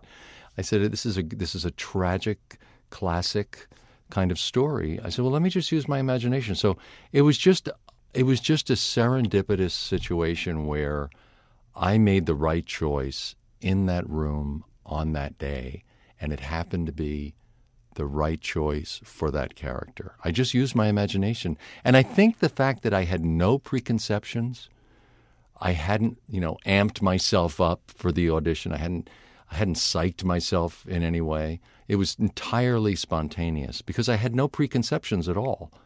that I was free to just use my imagination. You know what it's like when you do comedy, right? Yeah. You know what it's like when you just feel free and open. Your imagination just goes wild, and you do a whole chain of references in your head, and you're funnier than you could ever plan on being. Right. When you know you're what I mean? present, you're going to be doing your best. You're going to be doing your best. And when you plan and plan and plan and plan, sometimes it's the worst. Oh, yeah. You can get in your head. And Get in your own way, exactly. So this was just a situation where, I'd been acting since I was 17, basically, and training and performing. So there was, a good, 15, 20 years of background going into that day. But at that moment, I was just using my actor instincts to make a choice, and it just got me into this very dark, brooding kind of husky sound that came out, and I could tell by the reaction that they loved it. They just stood up and clapped immediately. No, but everyone in the booth started running around. Got it! I thought, well, either I've really done something good or I've done something really The place is on fire. And really they're like, shitty. Or, there's a fire drill going on. But it's, I honestly believe, that for any role, there are usually about a dozen actors who would do it just as well. It's a question of acting's all about choices. It's about making the right choice. And once you tell people the choices to make, they can play it. But directors never really know what they're looking for until they see it. You go in and ask people what they want. They always say, well, just show me what you got. Give me your imagination. Because they don't really know what they want. And when they see it, they'll recognize it. They'll go, oh, that's it. That's the character. But it's a question of just making the right guess often. And once you've made that right guess and pursued it, a dozen people can imitate you. Imitation's not hard. It's having that inspiration to think of it in the first place that makes you unique. So I just feel very, very lucky to have made that choice in that day, because I know there are dozens of other actors who could have and just didn't think of it, because they saw literally hundreds of people. Yeah, that's hundreds what I heard. and hundreds. I mean, like 600. They saw actors for months trying to cast it. And there are, L.A. is lousy with good actors. There are a lot of actors, So I'm just very, very fortunate. And then Batman the Animated Series, we had no idea that it was going to become what it became. I remember, you record first, like a radio play. Right. I don't know if your audience knows this. And then those recordings go off to the artists, and they paint the show. And then there's a process called ADR, where you sync up the soundtrack with the visuals, and you fill in. There's always extra mouth flaps or lines that have been changed or fight sounds that have to be looped in. So the ADR is the syncing of the visual with the sound. So ADR happens maybe 6 months after you've laid down the original voice track. So for the first 6 months, we were recording these things and sending these tapes out into the ether. We had sketches we saw what the characters were going to look like, but we didn't really know what the show was going to look like in terms of the lushness of the artwork and the money they were going to spend on it. They spent twice as much. Warner Brothers spent twice as much per half hour on that show that had previously been spent. And you see it in the artwork. It's why when you look at them now, they still look so original and so fresh, because they invested in those things. Full symphony score, big casts. It's incredible. It's really insane that good they actors. got to do that. They got everybody. It was the golden age at Warner Brothers. It was like the best shop in town. Yeah. And so then 6 months later, I was in the ADR studio with Mark, as it turned out. Mark Hamill. Mark Hamill. And we were sitting there about to do, the Batman Joker stuff, and the first footage came back, and we saw it on a full screen in our studio. It was like, whoosh, this symphony score comes up, and this brilliant, brilliant color was like looking into a fully illuminated stained glass window. It was so rich because all the colors were painted against a black background, so everything just popped. And I looked at Mark and I said, did you have a clue that this is what we've been working on? And he said, I am blown away. He said, this is the most beautiful stuff I've ever seen. And we just sat there for a while watching it. We felt sort of overwhelmed by it all because we're in the studio with these huge screens. And it was just so beautiful. And that was the first time I really realized what we'd been feeding into, you know, what was in Bruce Timm's mind and Paul Dini's mind all that time.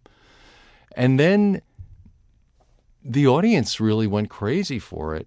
And then Batman, the animated series, turned into The Adventures of Batman and Robin, and that turned into Batman Beyond. You know, each time it evolved, it was because basically the writers run out of ideas, and they don't want to get ridiculous. They don't want to start reaching and coming up with goofy stories. So to be true to the legacy of Batman, they kept changing it to different shows to give it a different format.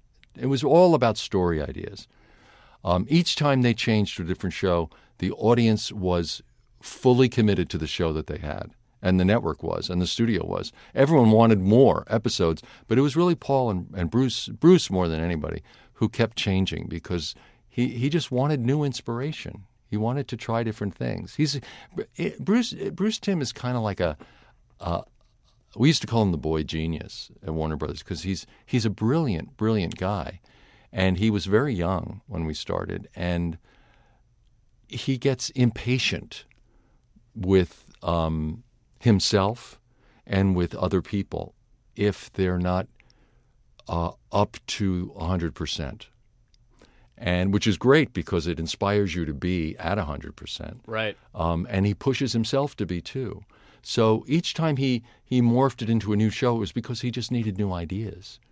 And then it was the Justice League after Batman Beyond. So, and then after that it was the movies and now the games, the Arkham games. I mean, the fact that it kept evolving, no one ever anticipated that back in '92 when we started doing this 23 years ago. Well, I think that's what's so enduring about you playing Batman is that we've watched this Batman evolve over the years. He feels like a complete human more than any other kind of animated characters I've ever come across. Well, he is. That's what's so wonderful about Batman. He's such a complicated human character. He's not a superhero. He's a complicated, fallible guy, as he refers to himself, with issues. And one thing he says, I got a lot of issues. And he does.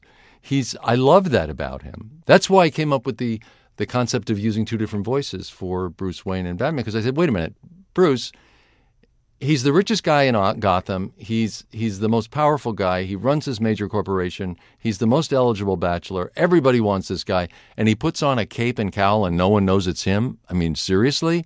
That's ridiculous. It's stretching credulity too much. So I said, well, let me try just slightly, use my own voice for Bruce. And maybe even lighten it up a little bit. In the early episodes, I used almost a David Niven kind of role model for myself because I wanted him to be very sarcastic, very much a playboy. There was a lot of irony in the early Bruce Wayne, which they got away from as the show got darker and darker and darker. But the early stuff there was a lot more humor in it and irony, and I got to use my upper register more in my voice.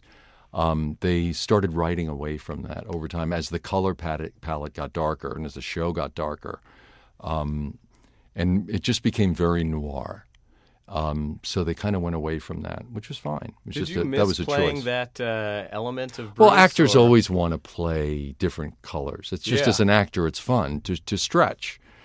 So yeah, I did miss that, but that's why when Andrea said, "How about singing Am I Blue?" I was like, "Yeah, I'm right there." I always like to mix things up a little bit, but I understood why Bruce went in that direction because he is a dark. It's almost like the original concept was by Bob Kane and Bill Finger. They created the Batman character. They were New Yorkers. They lived on the Grand Concourse in the Bronx, and they were broke. And they used to go to a park nearby in the Bronx called Poe Park. It's the old homestead of Edgar Allan Poe, who lived in the Bronx. The Bronx used to be the country in New York in the 19th century, in the earlier part of this. My mother grew up in the Bronx when there were big parks there, and it was moving out of the city when you moved to the Bronx. In later years, it became much more of a slum, really. But still, North Bronx is quite beautiful. North Bronx is gorgeous. But anyway, they went to Poe Park, which is this lovely park in the Bronx, and they used to have writing sessions together. So when you think of Batman and the concept of the bat and this dark character and this noirness, and you think of Edgar Allan Poe, and his archetypical image is the raven, and that concept, it all grew out of that. I mean, it's so New York-centric. It's so much, they were so inspired by Poe.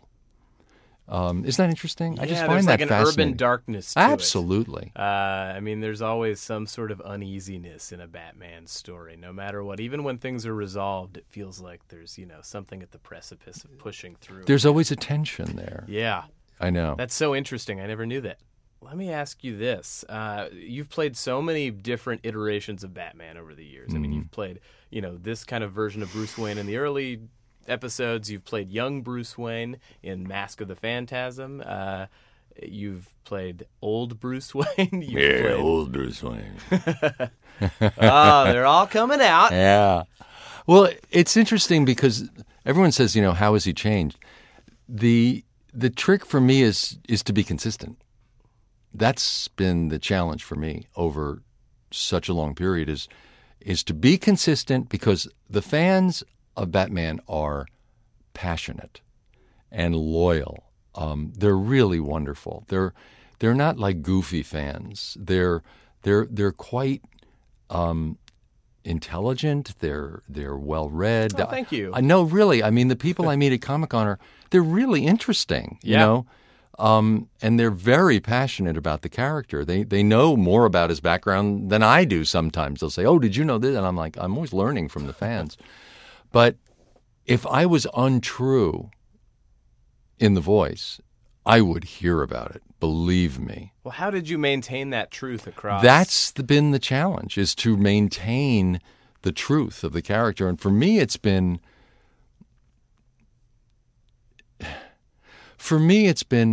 the secret of Batman and Bruce Wayne is the murder of his parents. It's all about the darkness of his childhood. We're all... There was a wonderful book years ago called Prisoners of Childhood. I think it was originally written, it was called The Drama of the Gifted Child. And it's about how we spend our lives resolving issues that are started in childhood. And you either resolve them or you don't, but you're dealing with them for your entire life, basically. For those first 6 years, what happens to you, you spend the rest of your life dealing with. Mm-hmm. And this is so much about that. This character is such a psychological profile of someone who's spending his years dealing with the tragedies of his childhood and trying to reconcile them. So for me, it's not just a question of having a deep, dark, husky voice. It's about getting in. It's an emotional place in the voice. You know what I mean? It's a dark, brooding. There's pain in that voice. That's what's kept it fresh for me. Without it becoming, because when you do any role for a long period of time, it can become a parody of itself. Right. That's always the trap. If you look at series on TV, you look at the first episode, and then you look at the one after 9 years, it's usually a much worse show after 9 years. Because they've just turning it on. They become parodies of themselves. You look at the first year and you think, oh man, this was a great show. And you realize why it kept getting picked up. And then they basically, because it's hard to remain original for that long. Part of what kept me in line was Andrea Romano. She's a wonderful casting director. She really challenges you all the time. Bruce Timm is very challenging. I was just surrounded by really creative, challenging people who, If I wasn't really there, they'd let me know. And I drew on my own. We all draw. All actors, they always say as an actor, you are your instrument. And you really are. And all you have to bring to a role is everything you've been in life, everything you are in life. When I was at Juilliard, they used to say, part of your training should be going to museums because you want to be exposed to other artists. You want to have them affect you. You want to have them affect your work. So it's everything in life that's affected you. I came from a very classically screwed up family, just like everyone else, and moved out when I was about 16, moved in with friends to finish high school, moved into New York when I was 17, and have been supporting myself ever since. Got a scholarship to go to Juilliard, got my first apartment when I was 17. Luckily, I was 6'2", and I had a deep voice, so everyone assumed I was in my 20s. Everyone just assumed I was in my 20s. I was 16. I was 17 by that point. But so a lot of the issues Bruce is dealing with in terms of issues from childhood, I can draw on from my own. My family was very challenged. In many ways, as many people's are. You know, no one's, who was it? Was it Oscar Wilde that said all unhappy families are unhappy in their own way? That's very true. And it's so true. If you ask anyone, they have issues. Well, it sounds like you had to have such drive and determination to, like what you kind of just briefly went through to get a scholarship to Juilliard and to, that young and kind of, that's incredible. That takes a lot of willpower. Well, it's funny. It's the kind of willpower you have when you're young and it doesn't seem unusual. It's like, well, what else am I going to do? It's just you're headstrong at that age and you think no one's going to get in my way. And there's no choice really. My father was a very difficult man and a really bad alcoholic, and he was much older. He was quite old, and he was born in 1910. So by the time I was 16, it was get a scholarship or don't go to school. He wasn't going to pay for anything. He couldn't. He was in and out of detox at that point. It was not a pretty scene, and all my siblings were much older and had moved on. The house was being sold. My parents were getting divorced. My mother was really having a rough time. So I was basically on my own by default. But it didn't seem at the time like a bad thing. It seemed like, this is what I'm going to do. Yeah, also, this is life. This is all you know. This is all I knew. Yeah. Exactly. I wasn't like sitting around crying about it. I was like getting a job as a mail boy so I could make money for Juilliard, and then I was a waiter, and then I was a busboy. I was always working at something. And it was just what you do. It's like Bruce Willis used to be the bartender in the bar down the street from my apartment in New York, the Chelsea Central. And I just thought he was this really cool bartender. And then he got moonlighting. What was Bruce Willis like as a bartender? Let's just take a side note there. He was just a cool guy. He was like a cool neighborhood guy. But, you do what you have to do. There's that wonderful John Lennon line that I love so much. Life is what happens to you while you're busy making other plans. You can plan on everything and down to the detail, and life is going to throw you curveballs, and you got to be ready to dance. I didn't know I'd be a voice actor, basically, which is all I do now. I started out training to be a Shakespearean actor, a classical actor, a Broadway actor. It's what I did. Life threw a bunch of curveballs. I ended up doing voices. Well, it sounded like you brought so much of your own experience to the role. I did. That's what got me on talking about my childhood, is that you bring that to the character. Yeah. Everyone has passions from their youth, difficulties that they can draw on. And I drew on that. Was it ever difficult to constantly remain in that world, that zone? I mean, you're inhabiting that character. Batman, for the most part, is dark and brooding and tortured for so long. It's funny. It's funny you ask that. I, as a person, found it much harder when I was younger to be happy.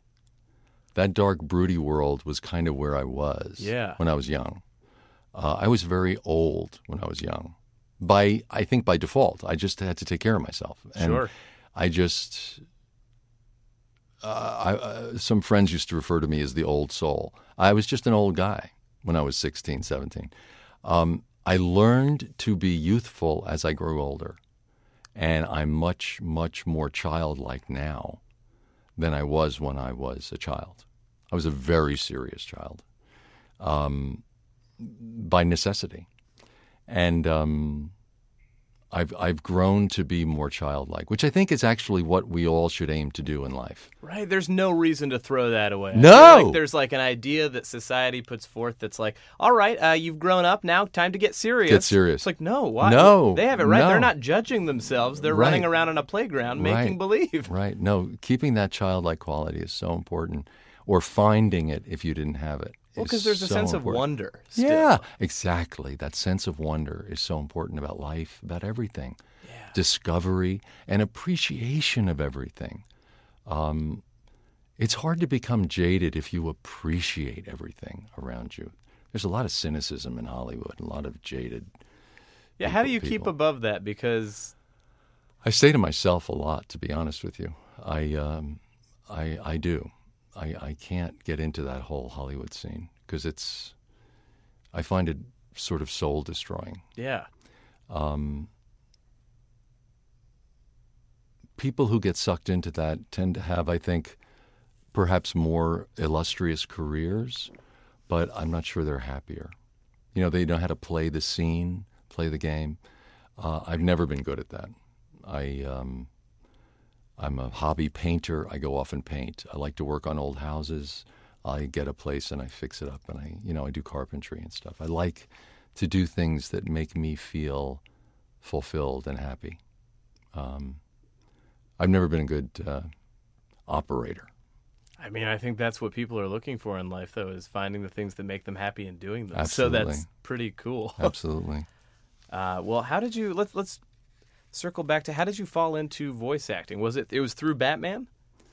Well, that was the first animated character I did. Actually, the first audition I went on for a voice thing was when I was doing theater in New York, and I did I went into the tagline for Paco Rabanne Cologne. I remember because I got it. It was the first one I went on. What is remembered is up to you. It was Paco Rabanne. Ooh, Batman selling me Yeah, cologne? I know. Great, I know. I'll buy it. And those 5 words or 7 words or whatever it is made me more money than I made in theater that year. Now, theater doesn't pay anything. I mean, you can starve doing that. But that, let's see, what is remembered is up to you. 7 words basically supported me that year. I thought, wow, this is really cool. I'll do this. But then more. I didn't get another one for months and months and months. I just happened to get the brass ring with the first one because you usually go on hundreds of those things and don't get them. But so that's what got me into voice work, was really just to pay for theater. That's incredible. So what was your first experience when you recorded a Batman episode? Do you remember what it was like? I mean, you were the star of the show. They picked you over everybody else. I know you've done it so much now, but... I think in the first episode I was very... I grew to be more comfortable. I grew to be more willing to make mistakes. The first episode, I really didn't want to make any mistakes. I didn't want them to think, ooh, we hired the wrong guy. Right. I wanted to be really good, which means I was probably horrible. And I was very, I hadn't loosened up at all. And what I learned over the course of the first 6 months was that I was the only constant in all the shows. I was the one there every week. Yeah. there was a stream of guest actors or guest villains or whatever. I imagine you had to be an ambassador of sorts. Well, that's what I started becoming. And Andrea saw what I was doing, and she pulled me aside and she said, I see what you're doing with the other actors, and we really appreciate it. Because what I was doing was I learned that if you goof a little bit with the other actors, it puts everyone at ease. They think, oh, it's okay to be goofy. That's great. And it makes them better actors. So I would tend to do something kind of goofy initially, making fun of myself, just to loosen up the room. And I was kind of, I got the role of sort of being the master of ceremonies. And I realized that was the position I was in. And I would introduce the actors and everyone and make some goofy remark and joke with Bruce Timm on the mic. And it would get everyone laughing and everyone would loosen up. And Andrea knew what I was doing. I was intentionally getting the room loose. But that's great. I mean, you're breaking down that first barrier. Absolutely. So you can just connect with Absolutely. the person. Trying to get it done in like a minute, what would have taken a half an hour. So it saved a lot of time, actually. So that was a unique position I was in terms of all the shows. I was the constant. Yeah. Did you have any favorite guest stars that you got to work with, or people you were just excited about, who you admired, or? And at the 100th episode, they put in a 2-page spread in Variety, Warner Brothers, to thank all the actors who had been on the show. And when I saw all those names listed, I thought, wow, this has been an amazing group of actors. Because word got out in the early 90s that there was this really fun, hot show going on at Warner Brothers, and everyone wanted to do it. And people would come on, and, you know, rap people would come on. Before he did Law & Order, Ice-T came in. I said, what are you doing here? You're a rapper. He said, you kidding, man? My kids are going to shit when they hear my voice.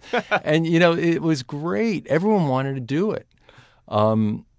People who'd never done animation came on to do voices. And when I saw that 2-page spread in Variety, I thought, wow, this has been amazing. But of all those people, I have to say, and I'm not just saying this, I really loved the relationship that I established with Mark Hamill. He is a very talented actor. He's really generous with other actors. You know, a lot of actors are very competitive with each other and can be ungenerous because it's all about them. Mark, you know, he loves being Mark. He loves playing the Joker. He loves having fun. But he also loves giving you the stage. He's a very generous actor. And I've always found that the more generous actors are, the better you make them look. Absolutely. When you're surrounded by good people who are giving you energy, you give them energy back. You're all making each other look much better. When you're with a selfish actor who just kind of takes, it makes everyone look worse because there's just no spark in the room. You know, that creativity just isn't there, and it makes it harder for everybody. So Mark makes me better, and he makes my job easier. And I think I would like to believe that I help him make his job easier because I love giving to him. He's an inspired kind of crazy lunatic. Oh, well, the way you guys played off of each other is incredible. Yeah, we had a great time. What was it like? And to watch him in a studio, I'm much more, you know, because Batman is so brooding and contained, I tend to hunker down. Mark, who's, you know, he's going crazy, he practically devours the microphone. His face is like rubber. It's like a Jim Carrey character. You know, he's like Rubber Man in there. He really jumps all over the place. It's fun to watch. Do you remember what it was like when you first met him? Like what was your interaction like? Or you know, talk about the childlike quality. Mark has that down pat. He is a child at heart, and it's right on his sleeve. The child in him is right below the surface. It's so immediate. He puts people at ease the second he says hello. He's just one of those people who's... I don't know him, and I've heard he's the nicest guy. The nicest guy in the world. But not nice in a sort of, idiotic way. Nice in a genuine, human. He likes people, and he likes creativity, and he likes to be crazy, and he enjoys the child in all of us. So he puts you at ease right away. So actually, the moment I met him, I thought, oh, this is going to be a blast. We are going to have so much fun together. And I think he felt the same way. We've had so much fun since the very beginning. Well, is it like? And you can't say that about all actors. Believe me, I work with a lot of actors who are real dicks. Was there a particularly difficult experience? You don't have to name names. That, it feels like the show was mostly great. Yeah, it was mostly great. But there was one incident I remember one day. Andrea is so wonderful. There was an actor on. She's great because if you give someone a line reading, you know what you want it to sound like. But you can't give them the line reading. If you do, you kill it. Because all they will sound like is them imitating you. Mm-hmm. No matter how hard they try, it's always going to be them imitating you. So as a director, you kind of guide the person. You're saying, okay, now the house is on fire. You're running out. You've got to save your kids. And you're running for help. And then you say, you give them the motivation, the impetus to get to the line reading that you're looking for rather than giving them the line reading. You know about it. Yeah, absolutely. I hope your audience knows that. No, it's definitely good to explain anything. But, so you don't give line readings. Andrea never gives line readings. She's great at inspiring you with the ideas to get you to the reading that she's looking for. And she's great at talking in actor talk. But there have been instances where she's tried with an actor and tried with an actor and tried with an actor. And you can just hear, when you're the constant through hundreds of episodes and you go through dozens and dozens of actors, you can hear when someone has hit a groove and they can't get out of it. And she's saying, no, they go, help! And she's saying, No, look, the communists are coming over the hill. It's a whole horde of communists. They're burning down your town. You got to get your family out of there. You're calling for help. Do it again. And you hear the actor go, help! She says, no, it's the communists and the Nazis, and they're all coming after you, and it's the whole world is burning, and you have to get your kids out of there. Now do it. Help! I mean, you can hear the guy is stuck. He can't get past it. You know what I mean? She's jumping up and she's trying screaming and giving crazier and crazier situations, and he can't get to help, which is what she wants. And this went on for a while with an actor. And at the end of the episode, she said, okay, let's go back to that line again. Let me just try a couple of more takes. And she did it again, 3 or 4 times, this actor. And it just wasn't happening. So she said, okay, great. Thank you, everybody. Wonderful episode. It was really good booking today. Kevin, we have some notes for you. Can you come up to the booth? And everyone else can leave. So she left everyone else. And she said, Kevin, what's your schedule like this afternoon? I said, what are you talking about? I'm okay. She said, can you stay for a couple of hours? We have another actor coming in who's going to read that character. And I realized that she didn't want to embarrass the actor. She was letting the guy save face, basically. But while she'd been trying to get the performance out of him that she wanted, she'd been on the phone hiring someone else. She's just that way. She will never humiliate someone. She loves actors. And, the best actor in the world can have a day where they just get stuck in a groove. Sure. And they can't figure out what you want. So it wasn't any reflection on that actor. It was just... It was a lesson to me in how decent and gracious a person Andrea is. I thought, wow, that was really cool. So I stayed around for a couple of hours and I read someone else into that role. That's amazing. But that kind of stuff happens. Yeah. It's interesting. Well, it also is like a testament to the quality of the show. It's like, great, we got to bring somebody else in to do this. It's worth it. Oh, yeah. They are. Bruce Timm? Are you kidding? He's he will not put up with any shit. And he will not put up with anything less than 100% performance.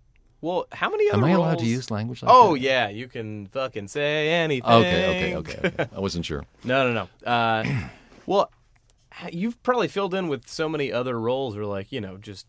I know that you were a police blimp officer in the first episode as well, which is Well, they can use actors under the union contracts. They can use you for a certain number of like roles. 3 times yeah, per session? You can use 3 voices. So she always gets people to double up or triple up. They can't use me as much because even when I try to mask my voice, people tend to hear Bruce Wayne or Batman. They found that it's harder for me to mask it because it's such an identifiable sound. So they've only had me with a few other characters. Well, you're the center of the show. The fun part was, did you see the Stinger, the character I did recently? On which? On what show is that? It wasn't Venture Brothers. It was. I saw Venture Brothers. That for was sure. fun. Captain Sunshine. Captain Sunshine was Fantastic. great. No, the Stinger was on another show. Turbo Fast. Yes, Netflix. Netflix. Yeah. Check it out, guys.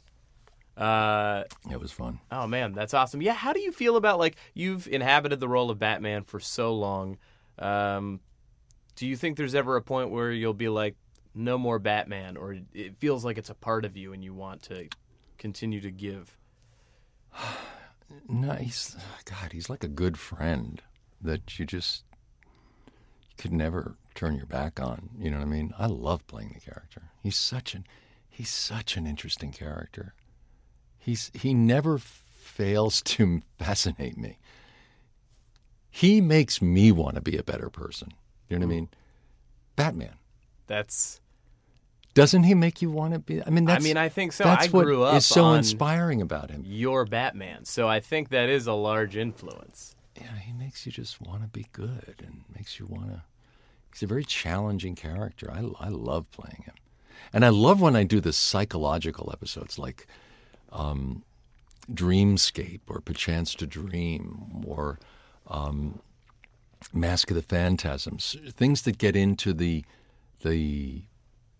psychology of the character, the backstory. Because I feel like you didn't get a lot of chances to do that, over a large percentage of the episodes. Like, you were the constant and you're, like taking villains down, and you had to bring that in a more subtle way, or at least it was like kind of in the subtext versus the episodes like, Perchance to Dream. Yeah, most of the episodes, it's like the strong silent type. I have to communicate a lot with just a few lines. Which is incredible. Which is fun, but it's a different kind of challenge. But when I get an episode like Perchance to Dream or Dreamscape where it's about Batman's psychology, then it's just like, it's an actor playground. It's so much fun. Well, and you got to play Thomas Wayne as well, yes, right? Yes. That's pretty cool. Yeah. And young Bruce. There was one episode where I did 5 voices that all had to be believably related but distinct. Well, let's talk about Mask of the Phantasm. Great. What was your first... When did you first hear about it? Because there was word, I know, of a direct-to-video movie, and then it turned into a feature film. Were you like, oh, finally, yes. This is awesome. Yes. I'm taking over the world. What was great about it was be able to explore a story and the character in a full-length format instead of a 20-minute, 25-minute episode. You know what I mean? Yeah. You really get to flesh out characters' relationships. And in Mask of the Phantasm is wonderful because what happens in it is Bruce falls in love. And he he feels that he has to ask permission from the souls of his parents to release him from his vows so that he can have a normal life. And in confronting that past, he sort of confronts his past in order to seek a new future. For an actor, there was just so much to work with there. He's such a complicated character. And it was an episode where you got to really explore the Bruce Wayne psychology and also the Batman persona and psychology. So there was so much material to work on there, and I think it's a beautiful episode. The artwork is beautiful. Dana Delaney, I've worked with before. She's very easy to work with. She's a very giving actress, and it felt very easy. The relationship, Yeah. it really translated to the film. It was like, there was a connection there, and it was not overstated. I mean, most animation wouldn't. It doesn't feel like a kids movie. No, not at all. Well, remember Batman the Animated Series originally was a primetime show on Fox. Exactly. It was never geared towards kids. It was a sophisticated animation. Yeah, they just happened to be able to sell toys. On Yeah, top exactly. That was just more goodies on top of it. But no, it was always geared toward a much wider audience than kids, and Phantasm was an example of that. Well, I spoke with Alan Burnett and Paul Dini a little bit about this, and they were saying that Alan wanted to write a love story. He was like, I want to do a romance with Batman. We've seen him beat people up. I just want to see him fall in love. How did you access the happier moments of Bruce Wayne? I feel like we see this non-phony Bruce, this kind of young, a little bit open to the idea of, a positive future for the first time in his life. Yeah. Well, that's what was so much fun about playing it, is there were so many other colors to play than just the dark, brooding, painful character. So for an actor, that's just so much fun to deal with. And Dana was very easy to work with. She's a very giving actress, so she made it easier for me. Another great Batman movie is Sub-Zero. Oh, yeah, the Mr. Freeze one. Wow, that opening, I don't know if you remember the opening sequence. You're looking up through the ice at the Arctic Circle, and there are polar bear paws running across the ice. You're looking at it from under the water. It's just brilliant animation. That's beautiful, too. All the Batman movies, the animated movies, have been really cool. They're great. Yeah. They're my favorite Batman movies. Yeah, they are. I think Phantasm is the best Batman movie hands of down. Any of them, of any live action or any of them. I was rewatching it last night, as one does when they host a Batman podcast, and it really struck me how lost you get in the flashbacks. I would forget that I was in a flashback because I was so enthralled by the story, and I was like, oh, wait, this is so expertly woven together. And so complicated. Yes. It's like a tapestry. The thing I love about that movie is it's sort of a tapestry of Batman's life and where he wants to go with his future and doesn't feel that he can. That's just so well written and so beautifully painted. I think it's a wonderful movie. Did you see it? What was your experience seeing it on the big screen? It was exciting. Where was the premiere?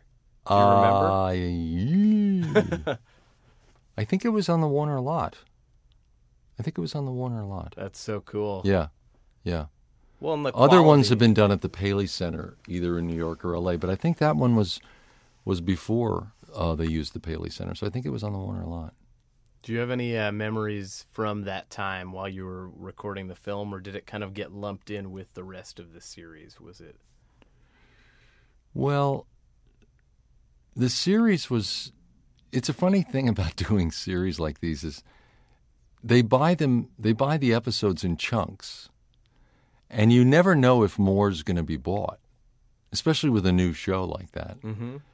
There was no guarantee that there were going to be more. So each time you do another, and also people probably are going to find this odd, there's no contract for these shows. You sign new contracts every time you walk in the studio. Really? Yes. Every contract is for that day. So they have no hold on you, and you have no hold on them. So you have no guarantees. The fact that it went on for 23 years is just serendipity. there were no long contracts for these jobs. Isn't that weird? Yeah. It's really weird. Well, that's crazy because it was such a successful show. I know. So it was already a surefire thing.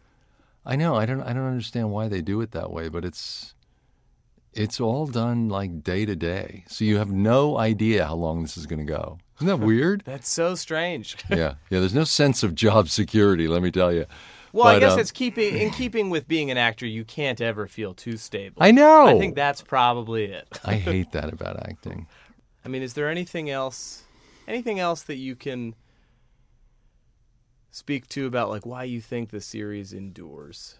I think Batman has endured for 75 years, and these series have endured because he's not a superhero. He's just a hero.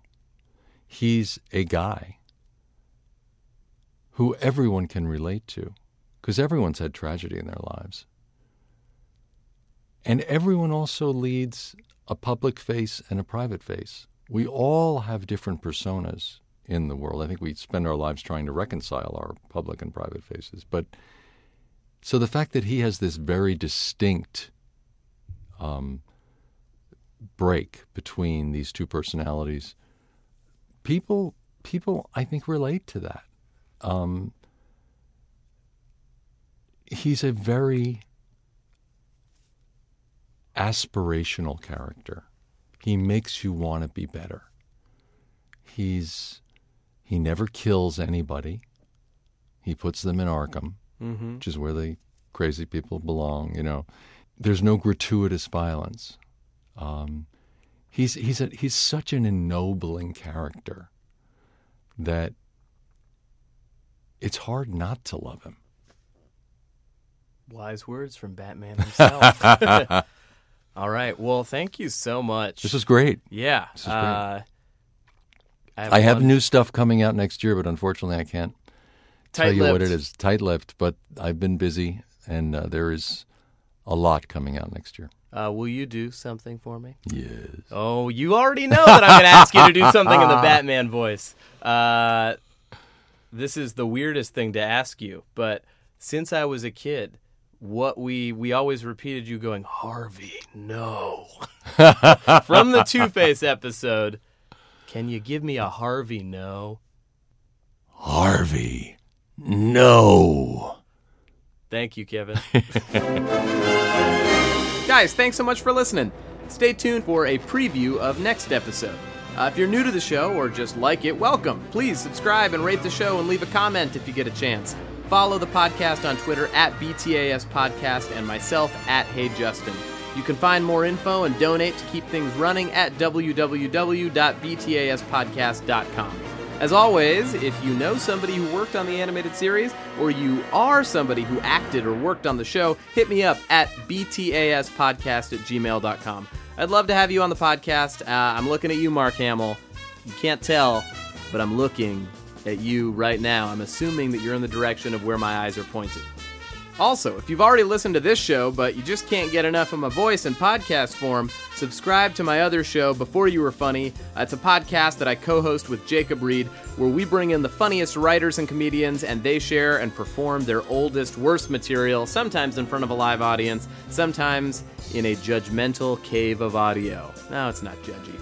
From Kristen Schaal to Andy Daly to Dan Harmon to Kyle Mooney to Casey Wilson. Check it out on iTunes. Next time on Batman the Animated Podcast. Harley Quinn creator and writer Paul Dini returns to talk Harley's Holiday. With Harley's Holiday, it was like, okay, Harley is a character that everybody likes. Let's do an episode about her, and let's see what happens when she's a threat. She's not just facilitating the Joker, she's actually the one causing trouble. Plus, more fun guests on the horizon that I refuse to tell you about because we gotta keep some surprises, right? Batman the Animated Podcast is hosted, edited, and produced by me, Justin Michael. Tom Smith created the show logo, and Casey Trela helped produce the theme song. Harry Chaskin is the voice of the podcast. Thank you to Paul Gusar, Whitney Lovell, and Stupid Buddy Studios for allowing us to record. A huge thanks to my guests, Alan Burnett, Alex Fernie, and of course, your hero and mine, Kevin Conroy. Lastly, a shout out to This American Life producer Tori Malatia, who called me yesterday just to say, "Your angel of death awaits." Okay, Tori, I get it. We're all gonna die, but I don't need the daily reminder. I'll see you in 2 short weeks for yet another Batman the Animated Podcast.